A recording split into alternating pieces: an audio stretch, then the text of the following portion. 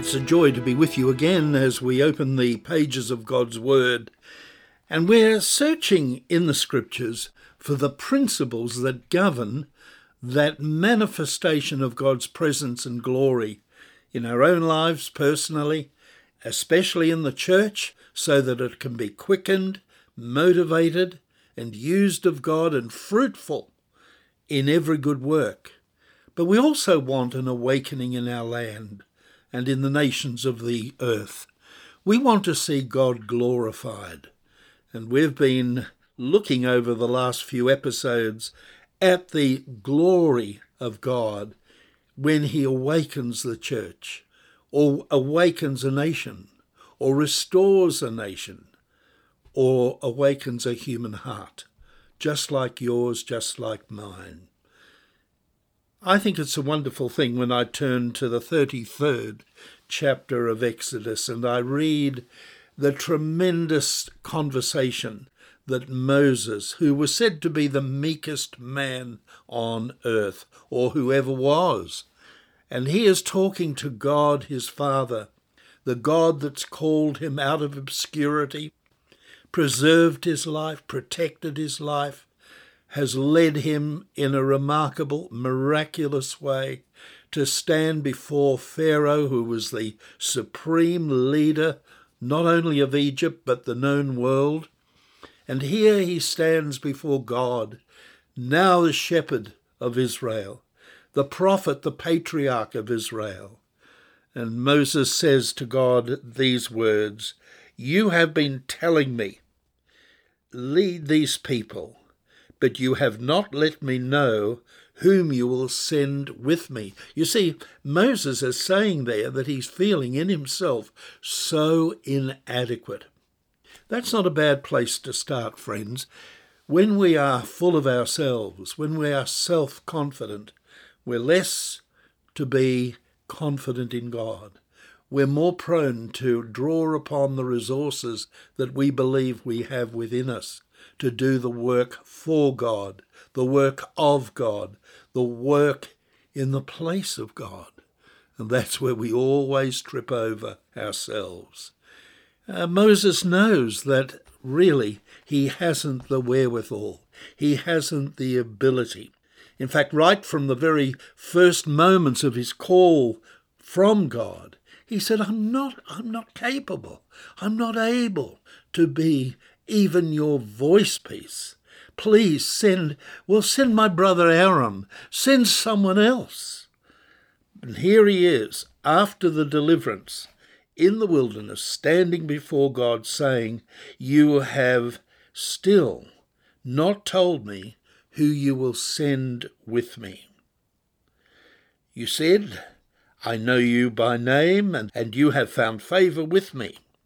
If you are pleased with me, teach me your ways, so I may know you and continue to find favor with you. If you want to know what revival is, it's the awakening within ourselves of realization that we need the Lord. We need not just a knowledge of God, theoretically, doctrinally. We need to have a revelation of God by the Spirit of God. We need to have a relationship with God. We need to, as Jesus was later to say, to abide in him and have him abide within us. That's the essence of a true spiritual life. And of course, the Lord responds to Moses as he does to all of us when we hunger and thirst after his presence, after righteousness.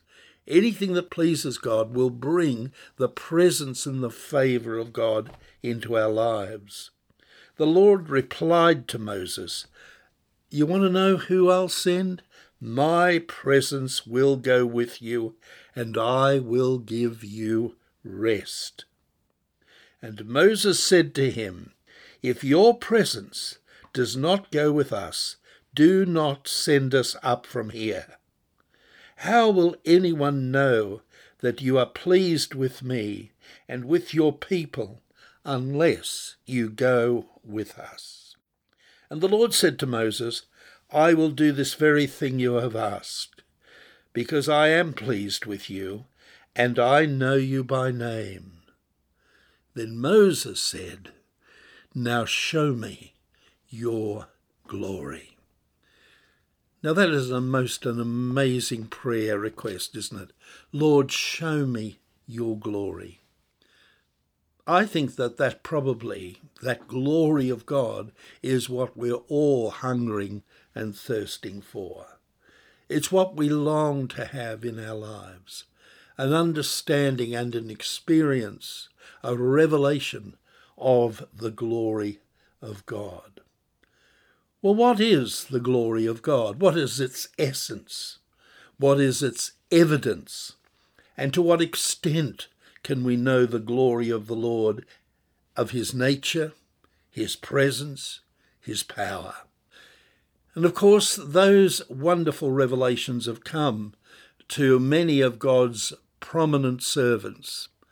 We remember in Isaiah chapter 6, where Isaiah saw the glory of God, the very presence of God, the throne of God. And as we turn across to his wonderful book of prophecies, Isaiah chapter 6, he says there, in the very year that King Uzziah died, I saw the Lord. He was seated on a throne, high and exalted, and the train of his robe filled the temple. Is it possible for you and I, very human beings, mortal beings, even though we're forgiven of a sin and washed clean, is it possible for us to have a revelation of the glory that is God's alone? Remember, Jesus said that in the pattern prayer we should climax all the requests that go before with the reminder that it is his who owns the kingdom, has the power, and has the glory. For thine is the kingdom, the power, and the glory. We really need to know what we are hungering for when we say, oh, we want to know, we want to see, we want to have, we want to experience the glory of God. Well, what is the glory of God? Well, it's his holiness. It's the manifestation of his presence. It is an understanding of the authority and power of his name. And it's the ability to discern the essence of his nature, which is perfect in every way. Oh, to know the glory of God. And that is one of the most amazing experiences that mankind has ever had. Isaiah was very, very quick to say that when he saw the glory of God in the person of the one sitting on the throne and heard the angels crying, "Holy, holy, holy is the Lord God Almighty," he says here he fell on his face before God. And the Bible tells us here that he cried out, "Woe to me! I am ruined, for I am a man of unclean lips, and I live among a people of unclean lips, and my eyes have seen the King, the Lord Almighty." Well, he was not the only one. We know that Daniel, after God revealed his glory to him in prophetic words and in the actions that would come at the end of the age, he too fell on his face and shook with the glory of God. Or was it with the sense within him that he had seen the glory of God? And what about Peter? In Luke's Gospel, chapter 5, verses 1 to 10, he got a glimpse of the glory that was Jesus. When Jesus took them out into the centre of the Sea of Galilee, told them where to cast their nets. And they'd been doing that the previous night and got nothing. And when all of a sudden they simply obeyed Jesus and cast their nets, those nets began to break because they were so full. You see, the glory of God was shown to a simple fisherman. As he saw it, he said, "Oh, depart from me. Oh God, depart from me. I am a sinful man." You see, it's the same recognition of our sinfulness, our waywardness, our limitations in comparison to the lordship and the glory of God. Well, he's not the only one. Remember, the Apostle Paul said that God revealed himself to him, an apostle out of time. And he said, "I'm not one whit behind the chief apostles because I've seen the Lord."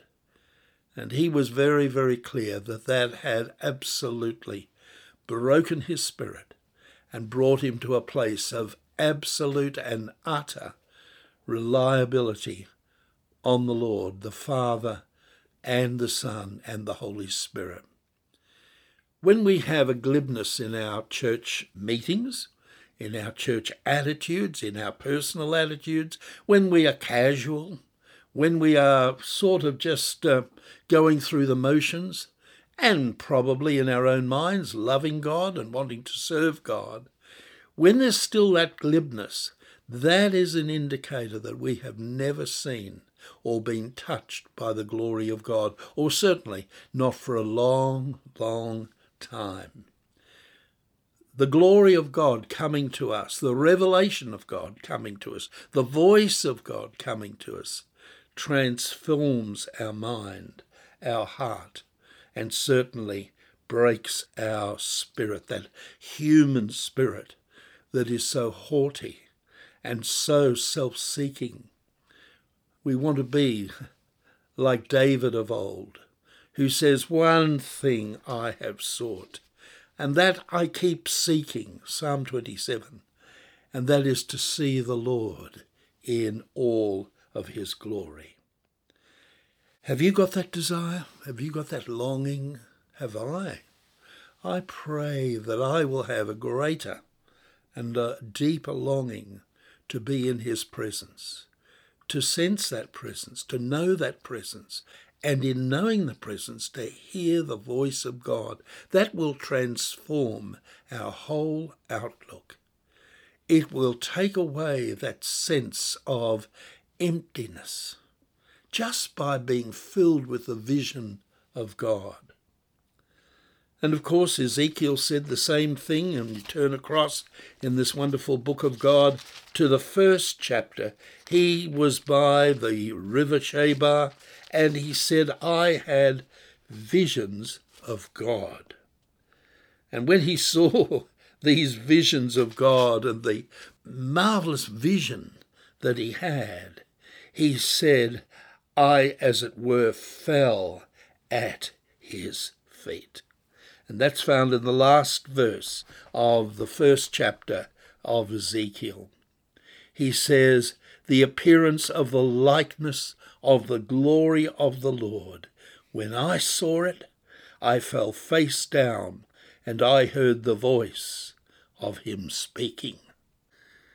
The presence of God fills our heart, sobers our mind, attunes our spirit, tenderizes our heart, and then in that prepared heart that we have, by just witnessing the glory of God, he begins to speak.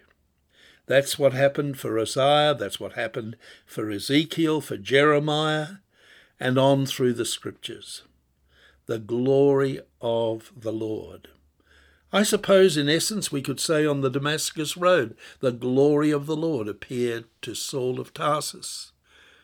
And of course, Saul asked two questions on that occasion. The first one was, "Who are you, Lord?" He'd been battling with who Jesus is. And of course, the answer comes back, "I am Jesus. You are persecuting me in that you are seeking to destroy my church, my people, my servants." And then Saul of Tarsus says the second thing, and it's not only "Who are you?" but "What would you have me to do?" You can't have an encounter with God and not be changed in attitude and in desire and become just absolutely absorbed in him and wanting his will, his purpose, his plan in your life. The pursuit of the glory of God. Moses knew that he had seen the power of God in the plagues that had ultimately given the Israelites freedom to leave Egypt. He had seen how God manifested his presence, his power, and fulfilled his prophetic word. And he said that was just so amazing. But as he leads possibly 3 million Israelites and they go towards the promised land, Moses said, I need your presence. I need your presence. And we'll turn back to the 33rd chapter of the book of Exodus. I think this is a remarkable portion of Scripture. We're talking pre the New Testament and the outpouring of the Spirit, where you and I and all of us, not just chosen vessels, but those of us that are born of the Spirit of God, can go on to know the Lord in a very real way. Moses said in verse 18 of chapter 33 of Exodus, now show me your glory. And the Lord said, I will cause all my goodness to pass in front of you, and I will proclaim my name, the Lord, in your presence. And I will have mercy on whom I will have mercy. I will have compassion on whom I will have compassion. You cannot see my face, for no one can look upon me and live. Then the Lord said, there is a place near me where you may stand on a rock, and when my glory passes by, I will put you in a cleft in the rock and cover you there with my hand until I have passed by. Well, my dear friend, what a wonderful experience it was. And Moses needed that. And I would say that that lingering longing that you have in your heart, that ache, that desire, that irrepressible desire that you have inside of you is to know in depth and breadth the power and the presence of the living God. Yes, we each have this pursuant desire, show me thy glory. I suppose in a slightly off-the-beam way, that was what Philip was saying in the book of John in the upper room. Remember, they were gathered there on the very eve of the crucifixion. And we have this amazing time when they are sitting there, and of course they were having this beautiful time together.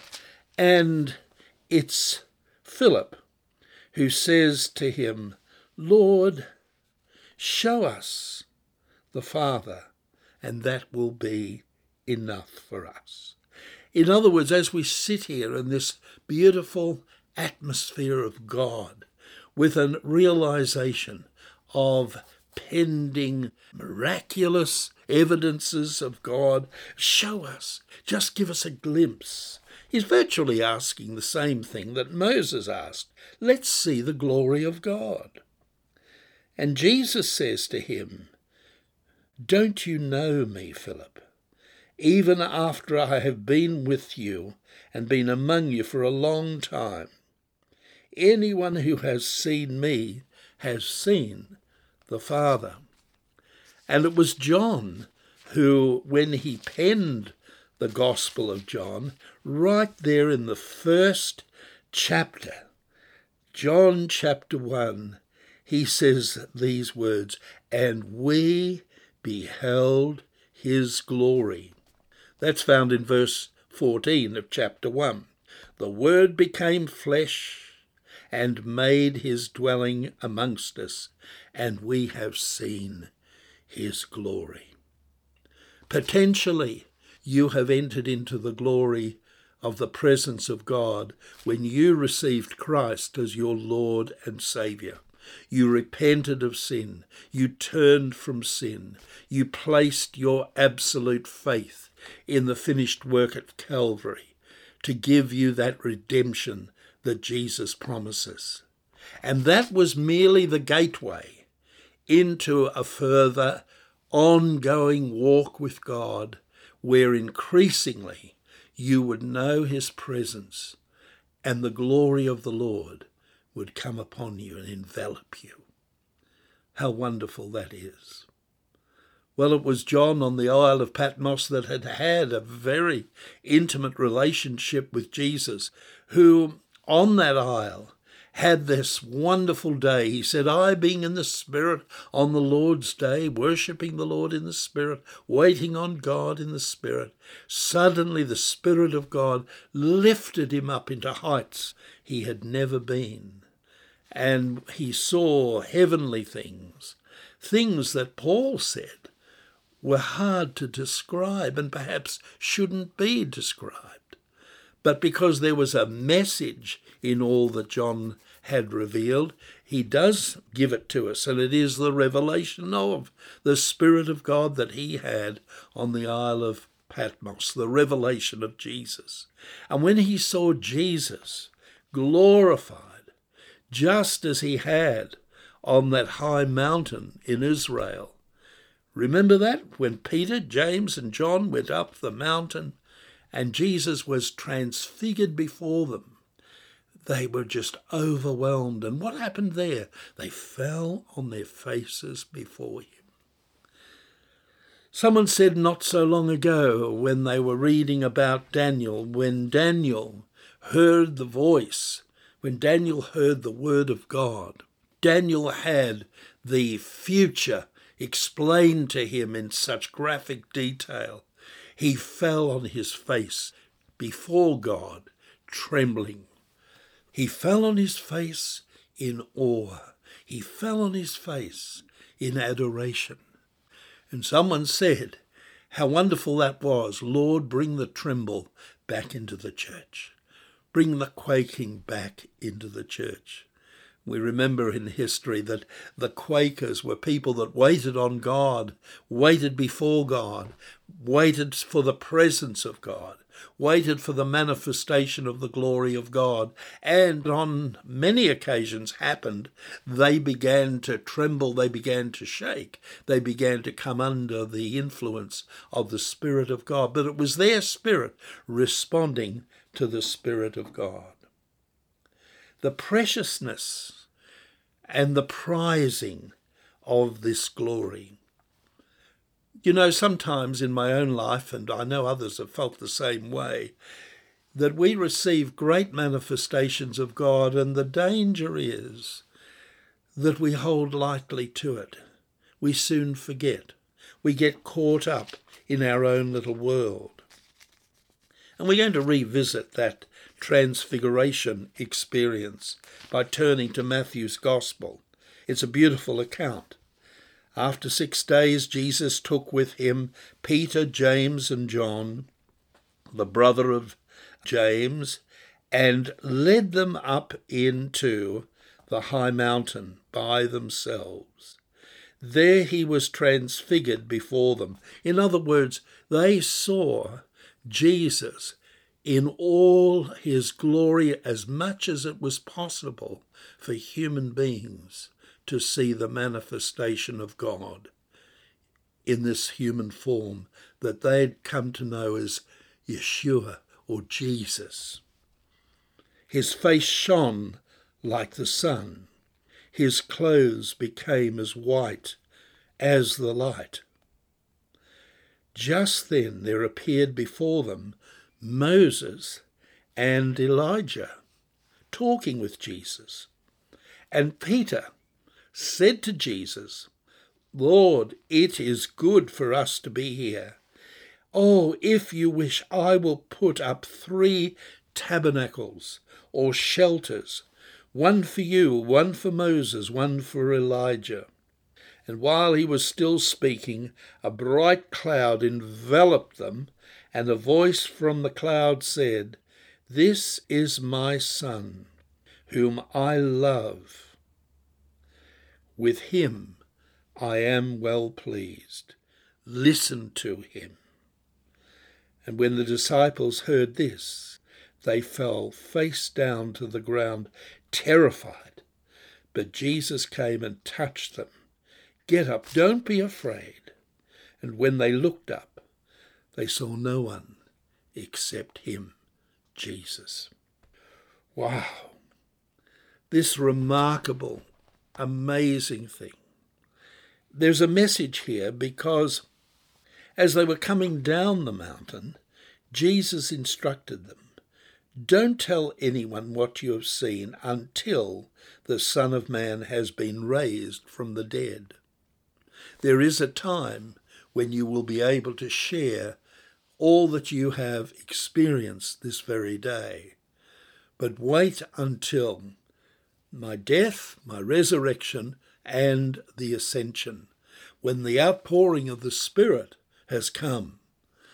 Could it be that he's saying there that that will be the time when not only you who have been chosen to see this phenomena, but all that love me, all that are filled with my Spirit, all that have a pure and governed heart, will have the potential to see the same glory, the glory of the Father.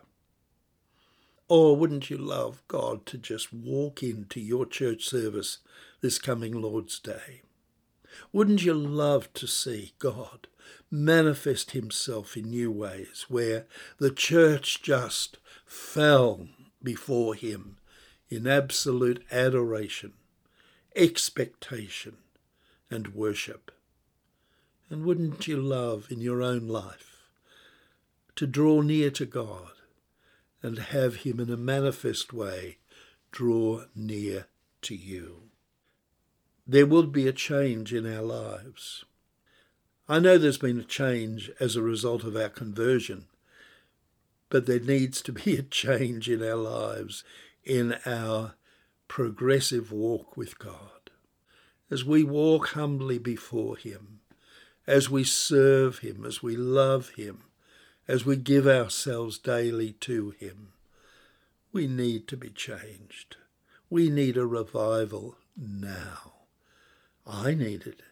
I'm sure I can hear your amen as well. Let's pray that we might be caught up with the presence of God in such a wonderful way that we will see his glory. The beautiful part about Mary of Bethany was that she had one glorious desire, and that was to sit in his presence, hanging on to every word that he spoke. And as she sat there, listening, Martha, who was intent, sincerely so, intent on serving, said, "Oh, Master, talk to Mary and tell her, to come and help me." And Jesus said these words. He said, "Martha, Martha, you are troubled about many things, but one thing is necessary, and Mary has chosen that very important part, or that better part." And what was it? Well, it's, as we find in Luke's Gospel, chapter 10, it's to sit in his presence. "Those that wait upon the Lord," said Isaiah, "shall renew or exchange their strength. They shall mount up with wings as eagles. They shall run and they won't fall apart at the seams. They will walk and they won't collapse."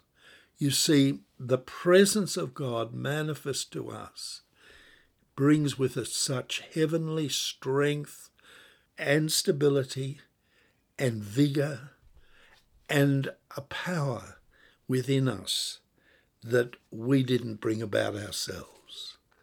Oh, pray that we will enter into a new revelation of the Lord Jesus Christ, and following on to know him, will have manifestations of God's Spirit.